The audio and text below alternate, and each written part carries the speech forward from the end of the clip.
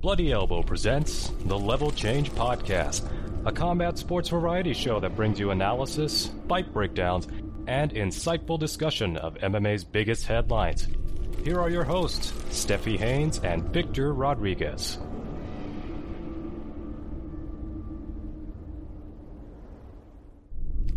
Welcome back, and thank you for listening to episode 211 of the Level Change Podcast. I'm Steffi Haynes, and I'm joined, as always, by my amazing co-host, Victor Rodriguez. And today we'll be discussing Charles Oliveira's reasoning for turning down a rematch with Islam Makhachev, Anthony Smith's response to Conor McGregor, Kayla Harrison's team facing cheating accusations, and we'll be previewing UFC Orlando's main card. But first, I gotta ask you, do you think the U.S. is gonna follow Canada's example of banning betting on UFC events? Because, boy, howdy, Ontario Gaming Commission put the kibosh on all UFC betting today. I'm gonna say no, and I'll tell you why. If we couldn't do the right thing during a pandemic because money and capital were more important than the health and well-being of people, we're not going to do that over any sort of gambling interference or anything like that. I don't think we're going to stop this. It's just going to keep going, and it's just there's no real reason to me that this will be and when it comes to doing the right thing and having the other option of making bank, the United States government is always going to go with the latter, and that's just it. The UFC has already started taking some measures because these watchdog groups are not playing around. Probably the reason why gambling was illegal for so long in all the states outside of Las Vegas. I don't even know if all the states have accepted online gambling and online betting like this. I know that Texas recently did over the past, I think, 4 years, 5 years, something like that. But it's just been recently that the states have started adopting the online gambling stuff. So we're in a precarious baby stepping stage. And if we're having this much problem already, I don't know. I think maybe commissions and things like that, the government might want to step in because there were a lot of politicians that didn't even want to legalize online gambling. So I don't know. I think I'm hung up somewhere in the middle of thinking that maybe we will, maybe we won't. I can't really say that we're not going to do anything though. Yeah, but Texas, barely counts as civilization. What are we accomplishing here? What are we doing here? This is the barometer that what the fuck? No, don't do that. Yeah. Yeah, this is true. But anyways, I just think that this story has legs. And I know that we're covering it. And I saw someone put out a tweet saying that major outlets aren't covering it. Here's the thing. People are looking for hard copy. So they're looking on these websites, and if they don't immediately see one or two stories right on the front page, they assume no one's covering it. But they're not taking into consideration all the podcasts out there that are not being transcribed. There are tons. Just type in YouTube. There are people covering this. Just because in your small circle of preferred media that you consume, you're not seeing it, doesn't mean other outlets aren't covering it. Not just Bloody Elbow. So I kind of took exception with that, more on our part, because I feel that we do an exceptional job covering the tough issues. But we're not the only ones. And I just feel like this space is already torn apart enough for us to start targeting each other and saying you're not doing your job just because we're not seeing every single thing that they might be doing. I don't know. I guess this is just me being overly sensitive. I don't know. What do you think? I see what your point is, and I don't really want to. This is not the kind of situation where I'm going to start harping on other outlets. There are outlets that do deserve scrutiny. And I'm not saying that that's what you're doing. I'm not saying that not at all. I'm trying to go the other direction. Right. I'm saying that other outlets are covering it. You're just not seeing it because you're not looking in the right places. I'm not saying all outlets are covering it either. No, there is that's a true. lot more work to be done. But Right. to put everybody in the same category as not doing their job, except for the four outlets you listed, that's bullshit. That really is. And it's not, I don't know, man. This is just a sort of thing that keeps happening where it's like, well, how come we're not talking about this? Well, maybe some outlets are holding on to some stuff to have more extensive information later and more detailed information. I mean, that happens from time to time. It's not a race. You want to make sure you get your information right. You want to make sure that you're doing a proper assessment of things. So you also have that to consider. And I kind of feel like that's something that both readers and people from certain outlets also might want to just, maybe hold off on this sort of thing. Just kind of, let people do their thing, and just if you don't like the way coverage is being done in a certain place, well, I mean, look, you have a wealth of options. You can go elsewhere. I don't know why there's any sort of controversy in any way regarding that. Yeah, for sure. MMA media leaves a lot to be desired, but there are outlets doing the work. That's true. All right. So, anyways, we're going to jump into our first news topic, and boy, oh boy, Conor McGregor just stays in the news, doesn't he? He's got a habit of that. Yeah. Yeah. If you remember last week, Victor did a story and he talked to us about Anthony Smith talking about Conor McGregor and his physique and his take on it. And Conor McGregor replied back. He was self-righteously indignant. I won't even say righteously indignant because there was no righteousness there, but self-righteously indignant, yes. He was all in his feelings about this and called him a fucking rat and this and that. So now Anthony Smith has replied to all of the hate that was slung his way by Conor McGregor. So he's on the Believe You Me podcast. I don't know if everyone knows, but he is now the co-host with Michael Bisping. And they were talking about it. And this is what he had to say. If there's something out there that could help me heal that I could do legally, I totally would, because I would heal a lot faster. But it's not even his reasoning that I'm questioning.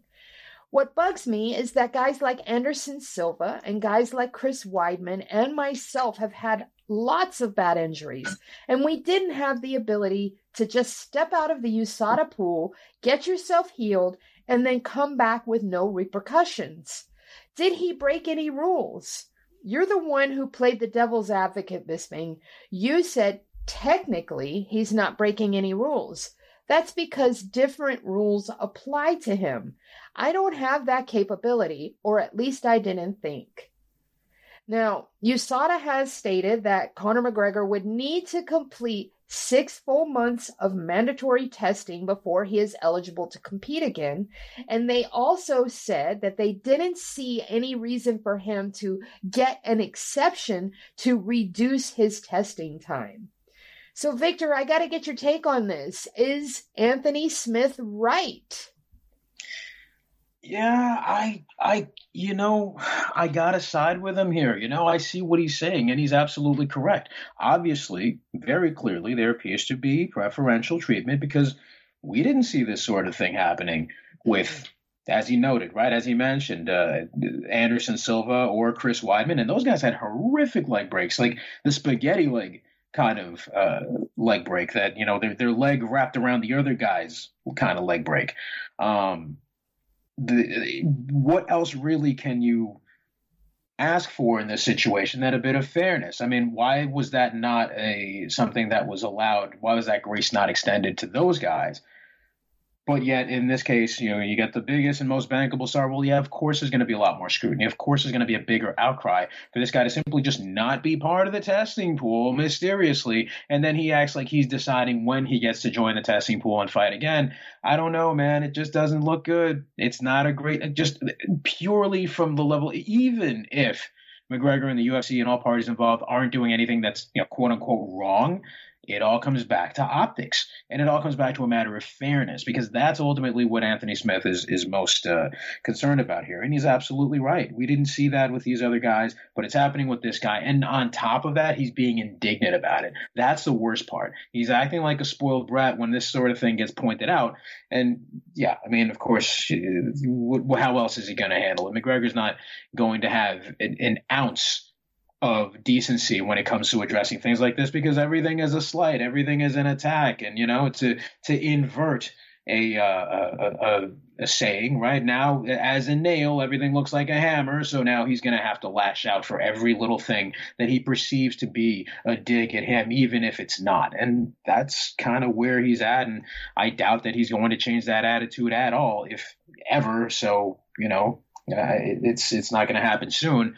And this is the reality of what we're dealing with here. And Smith is right. What I'm just a little concerned about, the UFC management, this is where you have another level of concern, because they're not saying anything. What does that tell you? What does that tell you when they're not even out there defending? There's no pushback on their part. They're just hoping for this to blow over, because I'm sure somebody's going to keep asking. I'm sure at some point somebody's going to keep bringing this sort of thing up, and it's not just going to be Smith. That's true. Low key, best insult ever. As a nail, everything looks like a hammer. Well, you know what I mean. Come on, it's just the perfect. It is the perfect insult, and it's so low key that most people wouldn't even catch on a little bit there. But man, what a way to describe Conor McGregor. I'm trying. I'm just trying. Everything looks like a hammer. Mm-hmm. That's right. Even in the courtroom. You are not the hammer, Mr. McGregor. I gotta agree with you. And Anthony Smith, it does seem like preferential treatment is happening. Why are we not aware if there is a TUE there? I mean, shouldn't we know that? Shouldn't that be available for all the other athletes out there that are competing, that could possibly compete against him? I just don't like the whole thing. The situation stinks, and it's not on Conor. Conor's just taking advantage of the situation that's laid out before him. This is completely on the UFC and USADA, and something should be done. But something should have been done 5 years ago when the words, "the UFC has partnered with USADA," were uttered. Because that should have never happened to begin with. How are you going to pay the watchdog group that's going to monitor your athletes? You can't do that. Conflict of interest. I'm sorry. It was never good to start. And not only that, I mean, I can understand, the finance engine's got to keep running in some capacity. Okay, let's overlook that big hump right there. Okay, let's just put that aside for a moment. You look at the way these things have been handled. You go all the way back to Kung Lee. Mm-hmm. That's what I'm referring, that kind of thing. It's just, what do you do about this? And they're not going to untether themselves from this. It seems like there's some form of value to this partnership that they just don't want to terminate it for whatever reason. And that's just something that's going to continue. I doubt that they'll ever separate from this whole situation. And it leads to mishaps like what happened with Paulo Costa. Dude, he's cutting weight and you want to draw blood? You really want to take a urine sample now of all times? Come on, man. It's ridiculous. It really is. Yeah.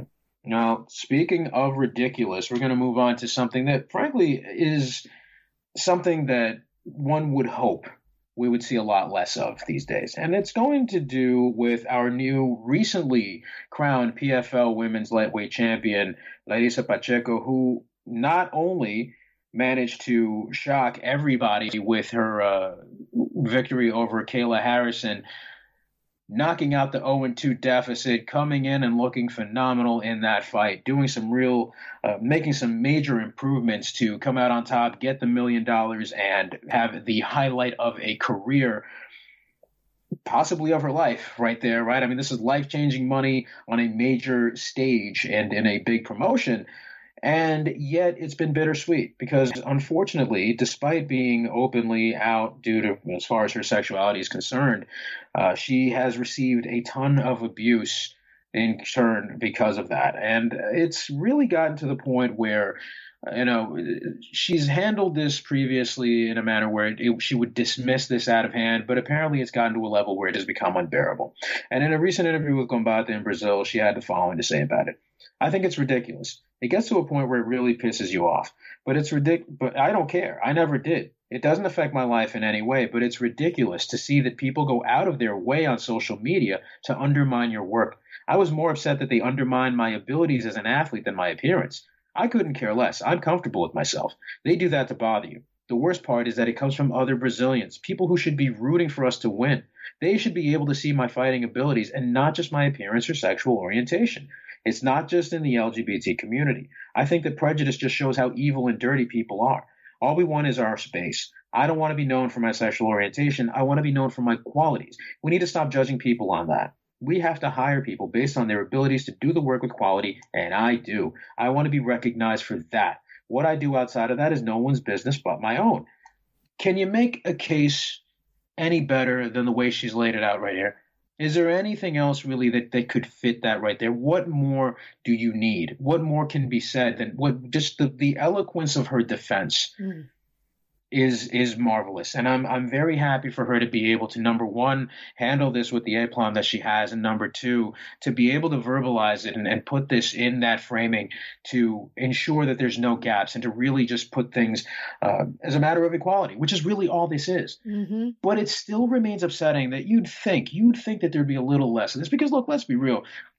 We haven't seen, outside of maybe Shad Smith, we haven't really seen any openly gay men in MMA, and that's because it's a very homophobic culture, at least when it comes to men. When it comes to anything that is a perceived threat to masculinity, that becomes a much more conflicting thing. We don't see as much of that with women. We've seen plenty of women in the UFC that are homosexual as well, or maybe bisexual. It's never been a topic of conversation. It's never been brought up as a thing, other than maybe for celebrations of Pride Month. I mean, we've had Amanda Nunes as champion. We've got Liz Carmouche as champion in Bellator. They don't get any stick for that, at least not on a major level, not to a point where there is some sort of a high or a widespread harassment or anything on that in that category. And it really is a real shame, because look at what she just accomplished. Look at what she just did and the odds that she had to overcome in order to get here. Everybody wrote her off, including me. And I'm sure it might not mean that much in the grand scheme of things. I'm an absolute idiot. But, man, look, you saw what the numbers were. You saw the deficit. We all saw what happened in those previous two fights. What were the odds that she would be able to come back and beat Kayla in the way she not only beat Kayla, but to do so in the manner in which she did and to make it definitive? It might not have ended in a finish, but she was clearly the winner. And to do that, and to yet have your party spoiled, or at least have people attempting to spoil it, because of this, over something that has no bearing on the fights whatsoever, something that does not diminish her abilities or her skills as a fighter, nor her character as a person. Obviously, if you're listening to us, you already know where we stand on this sort of thing. You kind of have an idea where we lean on subjects of this sort, right? You know that we don't tolerate homophobia or anything like that, but it bears mentioning, because I think there's something distant that perhaps we might have overlooked in this situation. Because as I mentioned, we don't see women getting stick for this sort of thing very often. But that this happened to her, and that it happened with other Brazilians, that's even more shocking to me. Because generally, and obviously no country is a monolith, but generally Brazilians are very proud of their fighters. They celebrate their successes far and wide. Why this is happening to her, I can't quite really put my finger on. I don't really understand why that's the case. I doubt that Amanda Nunes gets this kind of flack. But it really is rather sad to me, and my heart goes out to her. I really wish that she didn't have to go through all this stuff. And in fact, she doesn't have to. I mean, obviously, that's not something that anyone should be subjected to based off of this. I'm just curious, where do you have any inkling as to where this comes from? And do you think that, were you maybe taken as off guard as this? Because I thought that, at least in the case of the women, this was something that would be less, something that would be judged for a lot less, and maybe getting a lot less criticism for. I don't even understand, but the space, maybe I do understand, because this is an awful space. It really is. MMA Twitter, MMA social media in general, the space is fraught with fans, and I'm using that in quotes because I don't understand how someone can be a fan of the sport and still have these antiquated views in this year 2022. It's awful. And I can remember some stuff from when Tisha Torres and what's her wife's name? Raquel Pennington. Raquel Pennington. I kept wanting to call her Raquel Palulu. Yeah. Anyways, Raquel Pennington, when they first came out with their relationship, I mean to tell you, some of the comments on social media about those two were just disgusting, specifically directed towards Tisha Torres. And, because she's,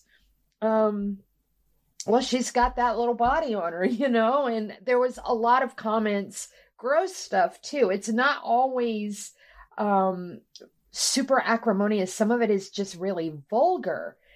And this space is just notorious for it. I mean, we still have a culture where people say, but no homo. That drives me nuts. Oh, God. You know what I'm saying? I know exactly what you mean. Yeah, that is true. The no homo bullshit. Like, really, you're that insecure that you got to put a qualifier on a compliment. Like, come on, man. I frequently pal around with the girls in the ladies chat, and we flirt with each other all the time. But we don't have to put the no homo on it or anything like that, or don't worry, I'm married, or don't worry, I've got a boyfriend, or whatever. There's no need for it because we already know. Man, so there are so many people, so many insecure people in this space. And Victor, yourself and others, some others excluded. But for the most part, the MMA community at large has a lot of insecure men. It does. And I've joked around that, people talk about how MMA, if you're unaccustomed to when you're watching it, oh, this looks gay. We've all heard that. Mm-hmm. At some point, right? And I've always joked around that it's not gay enough. Yeah, but in this instance, I kind of mean it, right? Because we don't see more representation. The fact that there's not a single guy other than Shad Smith who was never like an A-level, never an elite level fighter. And that's not a slight to Shad. I mean, look, I think he would agree that his place in the sort of ladder of things was never of that being a guy who would be like a champion in a major organization. I'm not knocking the guy. I'm just saying that he's just a regular dude who's had a fairly successful career, some pretty good wins, and he's just a dude who's been bouncing around. But it took someone like him coming out, and it was just like, okay, so he's like the guy, the only guy. How does that statistically make sense to you? Look at all the women that are in the UFC or in the Bellator and all these other organizations that are clearly out, right?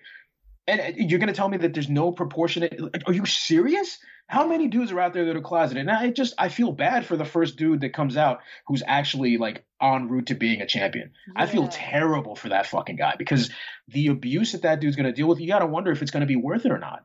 I mean, it's just given the kind of harassment and the aggressive nature with which people will hound folks, will send death threats. I mean, we've seen people do that for far less. For far less, perceived egregious things. Imagine someone who would think, oh, this guy, oh, he's just look at how fighters talk about trans people. Oh, yes. And then there's this story that came out. It was either earlier this year or last year about an Asian fighter. I want to say maybe it was ONE FC, Glory, one of the Muay Thai organizations, something. He said that he worked as a sex worker in between fights to make ends meet.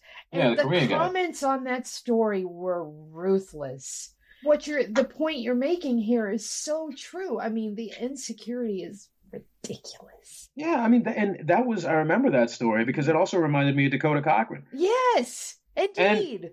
And I kind of got to give partially. I partially got to give the UFC a little bit of praise because when he ended up on The Ultimate Fighter, they didn't make a big stink out of that. They didn't have anything, it was just sort of like brushed on and they didn't really do any sort of, at least to my memory, right? I don't think that there was any sort of judgment put upon him by production or anything else like that. And, to his credit, because at least in my view, sex work is work. I mean, it is basically just another job. If you really, I understand some people disagree with that, but I mean, if this guy went out there and made, as he claims, $80,000 in a year, and he bought himself a house with that money, and he set up a college fund for his kid with that money, hey, listen, Get that paper. He probably made more money off of that than fighting in MMA. If that guy doing gay porn is making more money than you getting your head bashed in, then you got to really reassess some shit, my guy. Like, if that bothers you, that this person's doing with their body what they choose, as long, and look, it all comes back, like, this is my own thing, right? I have a little thing called the CAP rule, right? CAP, C-A-P. Consenting adults in private. I don't give a fuck. Consenting adults in private. As long as I don't have to see that shit in the public square, as long as I don't run the risk of my son seeing some sexual activity, I don't care what orientation it is. I don't want to see people out there sucking and fucking in the park. You know what I mean? I don't care about. But anything else past that, if money is to be exchanged for two people or even more to engage in sex acts and for that to be distributed in a marketplace, I don't have to see that. That's not just, neither do you. If that upsets you, hey, you know what you do if you don't like gay porn? Stop watching it. What are you doing watching it so much? What are you doing watching it so much? That's the problem. And I brought up the trans stuff because, obviously these are separate in a way, but in a matter they're not. Because when it comes to the topic of sexual minorities, all of this is looked upon in American society at large as deviance. And that's why you'll see stuff like this groomer panic and all this litter box bullshit that people are spreading, that this is just anything that is not heteronormative is viewed upon as such as completely perverted and wrong and all this other stuff, and they will try to tag anything that's negative at it.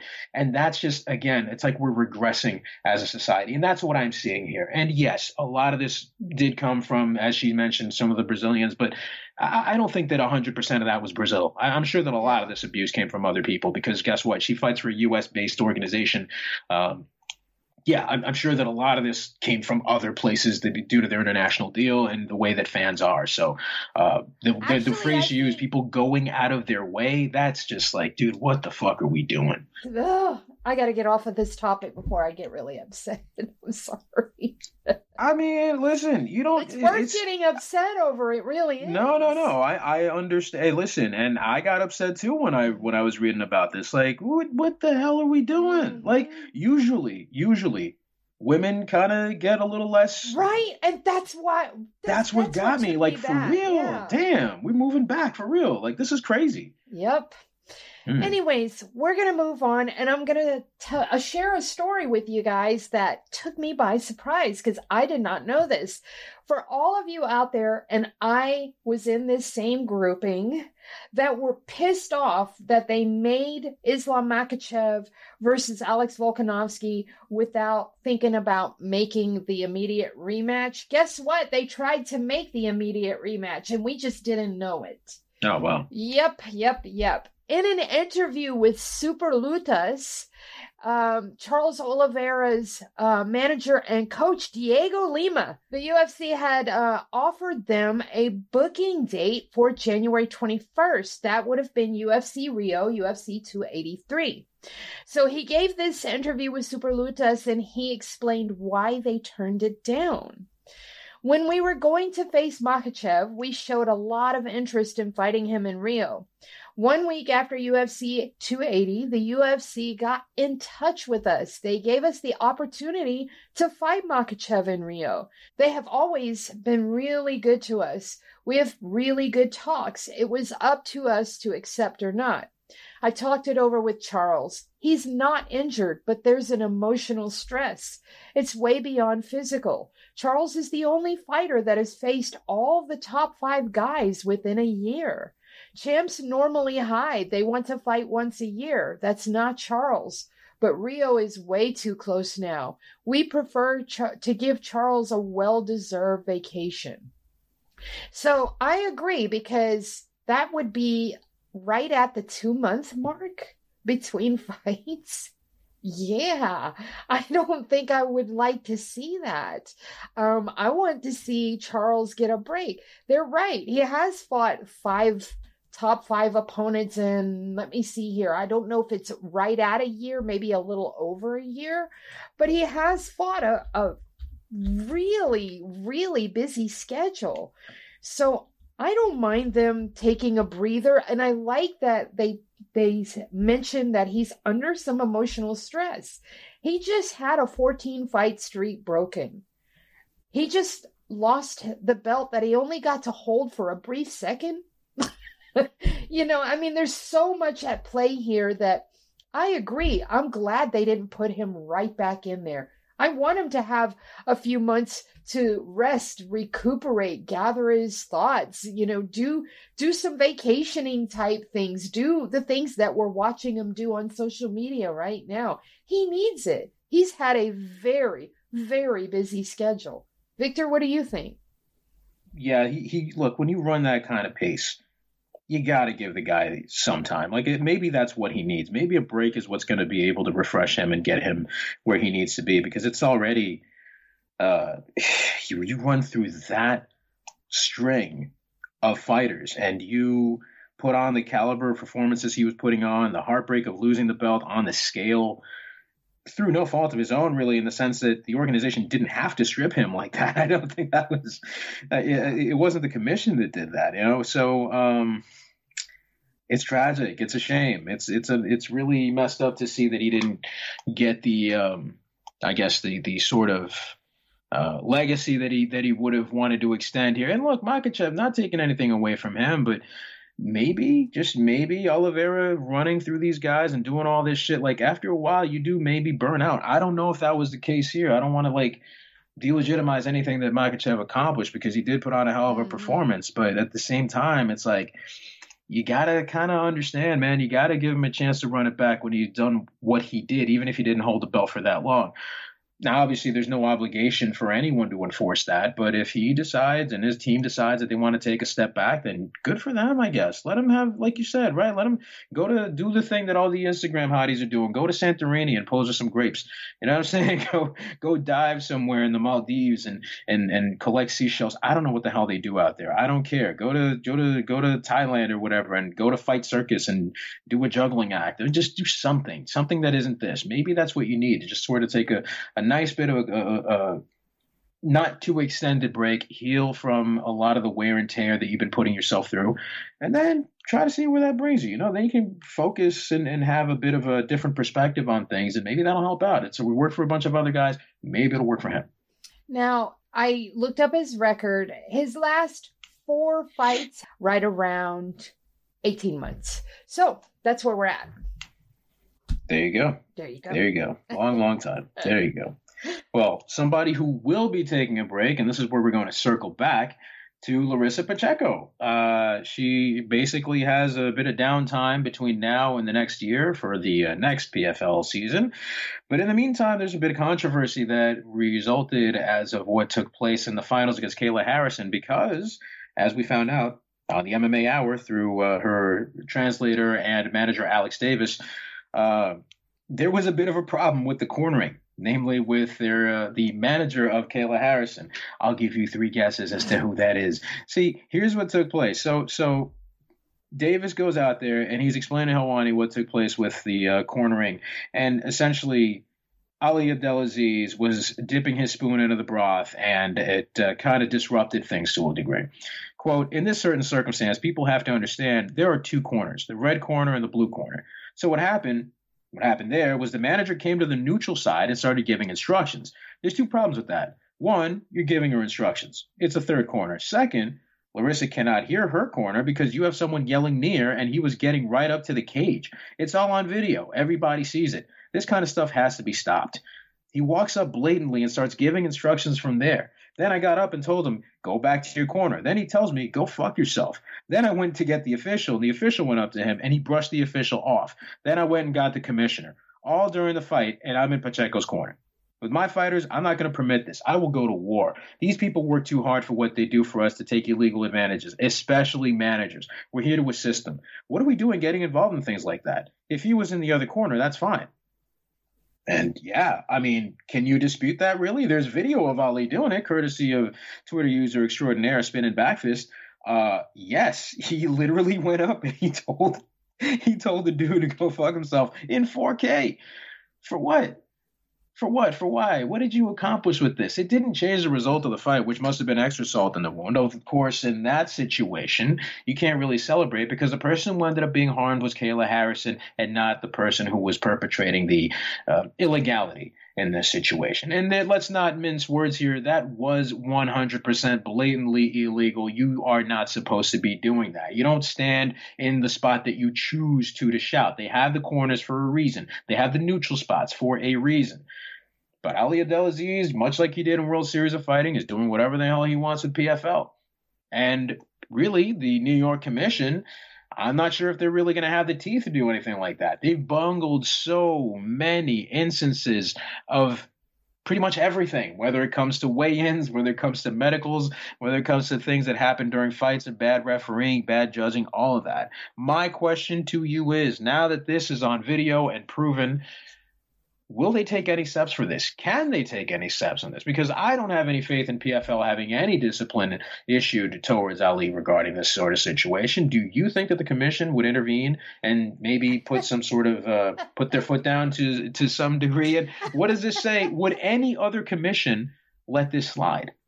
Nothing's going to get done, especially from the PFL side. I doubt the commissions are going to get involved too, because the complaint is kind of minor. However, when he clearly disobeys the command to get the hell out of there, that's kind of screwed up. But it's Ali, and he has a super close relationship with the UFC, who has a super tight stranglehold on all the commissions pretty much. Well, there are some commissions out there, specifically the New Jersey and California athletic commissions, that do not bend to the will of the UFC, but for the most part, the rest of them do, especially Las Vegas. I don't think a damn thing is going to come from this, but it sure does have an ugly look to it, because when I watched that video and, you know, the little clips, man, that's awful. It looks really bad, and it has conflict of interest all over it. Constantly. Everything with Ali has conflict of interest all over it. Hey, he wouldn't sign up for it if he didn't. You know what I mean? Exactly. Anyways, it is time for us to get into UFC Orlando, which is a damn good card. But first, we're going to do a quick memory lane walk to our weekly picks recap. And Mookie and I, once again, tied for first. Victor, your Pitbull pick, unfortunately, made you 2-2. Mm-hmm. Mm-hmm. So Mookie and I went 3-1. You went 2-2. The updated standings. Mookie is still in the lead. 130, 77-3. I am behind him by 5. 125, 82, and 3. Victor, you are right behind us. 113, 94, and 3. Oh yeah, right around the corner. Yeah, right next to you guys. Sure. Yeah, it's equal footing. Stop. Jesus Christ, you're right there. The proximity just baffles me. I love it. Good stuff. I respect it because it belies a level of optimism that I aspire to, and this is good. All right. First up. Fucking Christ. Did I not tell you too that this wasn't going to be good? Did I not tell you that this was going to be, like, at some point, oh, he's gaining steam, he's coming at it. Do you have your little leg on the side of the track pushing your little cart along? Yeah, I'm on the hand car going up and down. Arnie, that's not steam you're seeing. That's me blowing smoke. I'll give you 3 guesses what that's from. Choo-choo. It's that Zaza, baby. All right, our first fight on deck. We are only going to break down the main card because this is a 15-fight card. And Jesus it's Christ. From top to bottom. It really is. Hell for? Yeah, but it's a good card. It really is. So, yeah, but it's going to be like 9 hours. I don't know what the I know. doing 15, man. As bad as they are with their scheduling and pacing, Jesus Christ, they got some good ones though. I ain't gonna lie though, they got some bangers. They really do. I mean, I actually left off Amanda Hebosh and what's her face? Oh my God, I can't even think of her name right now. Now I've got to go. Tracy Cortez. Yes, Tracy Cortez. I want to call her Mrs. Ortega. Yeah, I don't blame you. But listen, Yasmin Jauregui and Estela Nunes opening the card. That's a banger. It really is. There's so many good fights on this card. Mm-hmm. But in the interest of time, we're only going to do the main card. So the first fight is Eric Anders and Kyle Dalkaus. Victor, give it to us. I don't know, man. I mean, Eric Anders, I think he's a little inconsistent. I like the guy and everything. I like seeing him fight. He's definitely going to have a power and like something of a size advantage due to carrying more mass on his frame. But Kyle, he's got that jiu-jitsu. His boxing is a little slick, although his defense might be compromised, and I kind of worry about that. But I guess I'm going to go with the homer pick. I'm going to go with Kyle. All right. Well, I am also going with Kyle Dalkaus, and Mookie is as well. So we're going to move on into our next fight. Jack Hermansson versus Roman Dolidze. This is a good fight. I like this fight. I have no problems with it whatsoever. Dolidze has them heavy hands, but Hermansson, man, he's got that very technical boxing, good grappling. Whew. How you going, Victor? I want to pick Jack. I really think that he's got a very well-rounded game in some measures, but his boxing can fall apart if you pressure him on a certain level, the way we saw against Costa, for example. And I think Roman can do something very similar because he's got that striking threat. Plus, he's really good at defending takedowns, and he's not a slouch on the ground. We got to change his nickname, though. We got to come up with something better than the Caucasian. I don't. It just like that's like a little too generic. It's like calling him like I don't know. The cab driver. Like, what do we really like? I don't know. It just seems like a little uninspired to me. But hey, he's 11-1 for a reason. This is a step up in competition. He has had some impressive performances in the UFC, save for his one blemish against Trevin Giles, which was a very scientific performance. But I don't know that. I guess this is where we find out if he's ready for this particular level, and it says a lot about how management views him that they're putting him in this spot. I think I'm gonna go with him despite my better judgment in picking the more experienced fighters. So I'm just gonna take a flyer on it. Whatever. I'm gonna go Roman. Well, the last time you did, he won, and he won emphatically. So it's not like you're making a long stretch by picking Dolidze. I'm gonna stick with Hermansson. But I would not be surprised if Dolidze. Oh, no. Listen, I freely admit to being reckless. I'm not stupid, but I'm very, very reckless. But that's not a reckless pick, though. I really don't think it is. I'm just being silly. That one, no, you are reckless. Let's go ahead and throw that out there. We need to make sure that we hammer that point home as much as we can. But yes. This particular pick is in my eyes a pick 'em a little bit. I think Dolidze is wildly underrated. All right. Yeah. So next up, we have Tai Tuivasa and Sergey Pavlovich. God. Okay, so Pavlovich, heavy hitter. I mean, this is a great fight because you're seeing two dudes that love to come forward, have massive power. His only professional loss overall was 2018 against aged Alistair Overeem.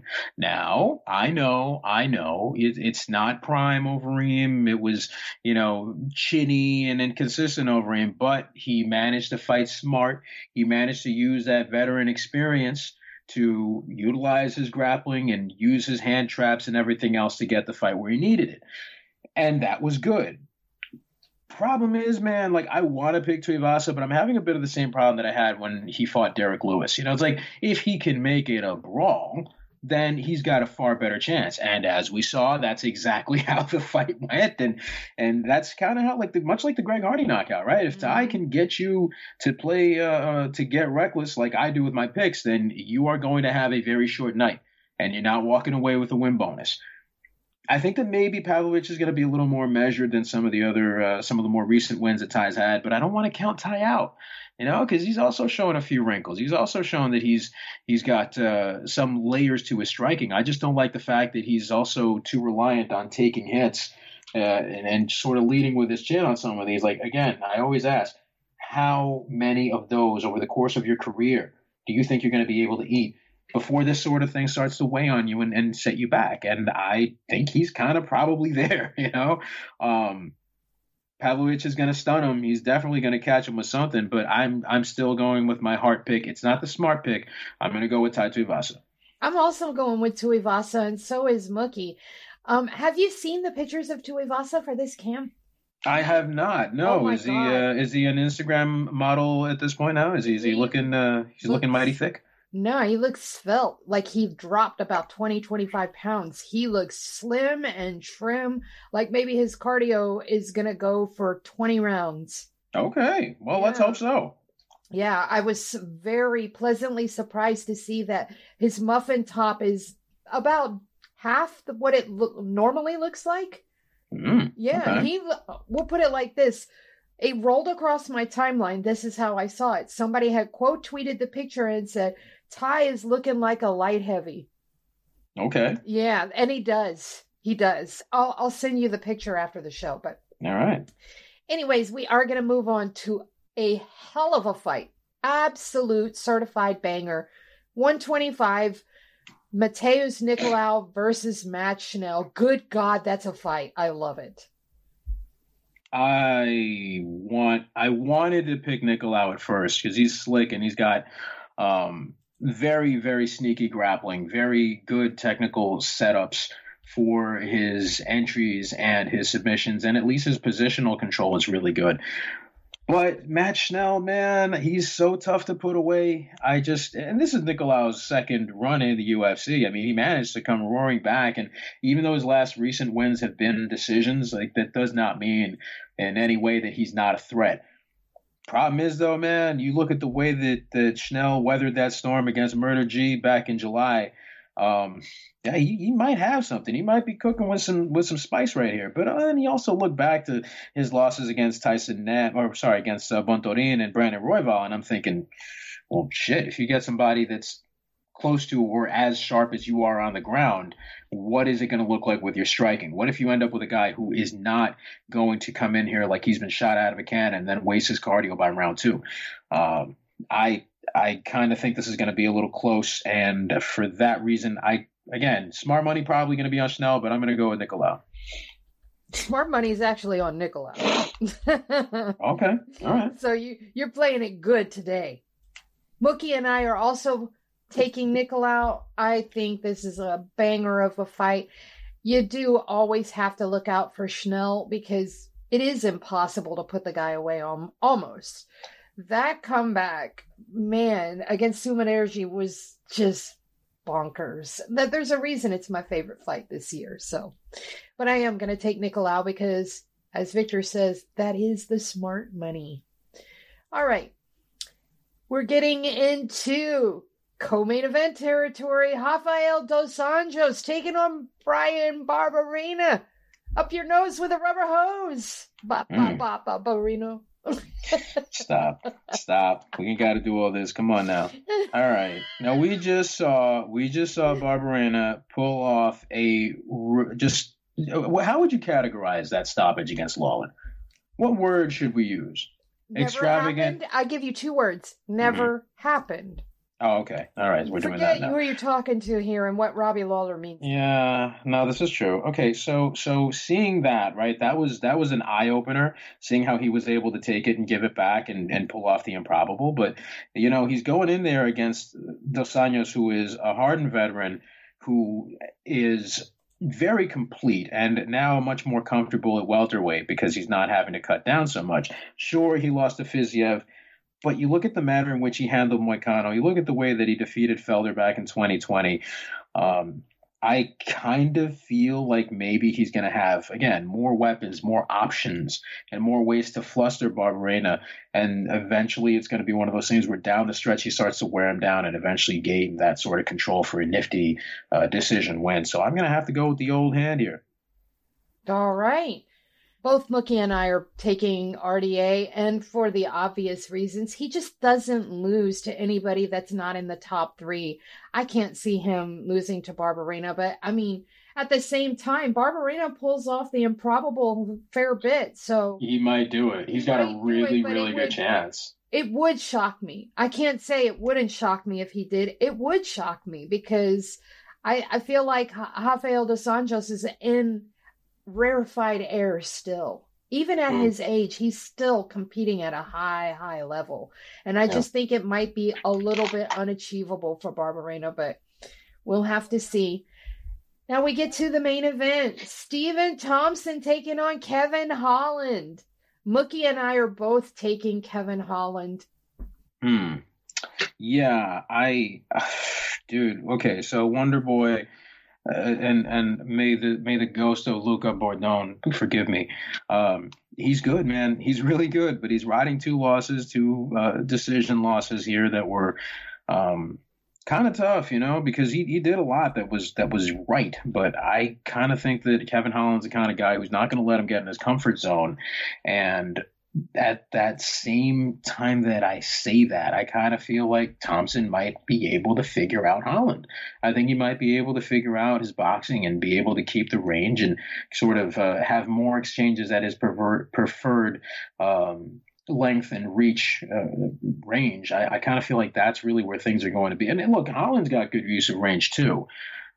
Problem is that he doesn't have the same variety of strikes. Does he have the same preparation to see what this dude's going to throw at him? Because the thing about Thompson is that he's really good at disguising some of those kicks, especially those that go to the body. And I don't know that – I'm not sure. I don't really feel like this is going to be a walk in the park for either guy. I do want to pick Holland, though. I don't know that maybe Thompson's a little long in the tooth. I think maybe he's been figured out, too. So I'm kind of imagining that there's like some sort of way that him and his team might have figured some stuff out and made the sort of recent resurgence in Holland's career something that could work here as well. I'm not sure. I kind of... Oh, God, I'm torn on this one. You know what? Whatever. I talked a lot of shit, and I've said enough already. I'm going to go with Kevin Holland. Who cares? Well, we're all going with Kevin Holland. So that's there we go. Thing. Anyway, so to recap our picks, there is only one pick difference. Oh, my God, Victor, why are you always the dissenting voice? Dolidze. Dolidze is our one dissenting pick. Victor's going with Dolidze, and Mookie and I are going with Jack Hermanson. The rest of our picks are identical. And if you want them, I'm not even going to go out and say them all over again. You're going to have to listen. That's what you're going to have to do. And you're also going to have to follow Victor on Twitter because he's awesome. I mean, as long as we have Twitter, sure. Don't worry. Bank of America and the Saudis are going to take over soon at this rate. But I'll still be there. Why not? Vic M. Rodriguez. You get tons of what you just heard today all the time. Follow him on Instagram too, because he has an obscene amount of food porn on there. So you want to definitely check that out. And that is Victor Sinister Rodriguez on Instagram. Follow Mookie on Twitter at Mookie Alexander and check him out where he works, which is SB Nation's Field Goals website. So if you're a Seattle Seahawks fan, go visit Mookie over there. You can find Victor and I's work over on Bloody Elbow. And if you listen to the pre-recorded outro, you can find out where you can listen to this show and all the other great Bloody Elbow Presents podcasts. So until next time, please stay safe.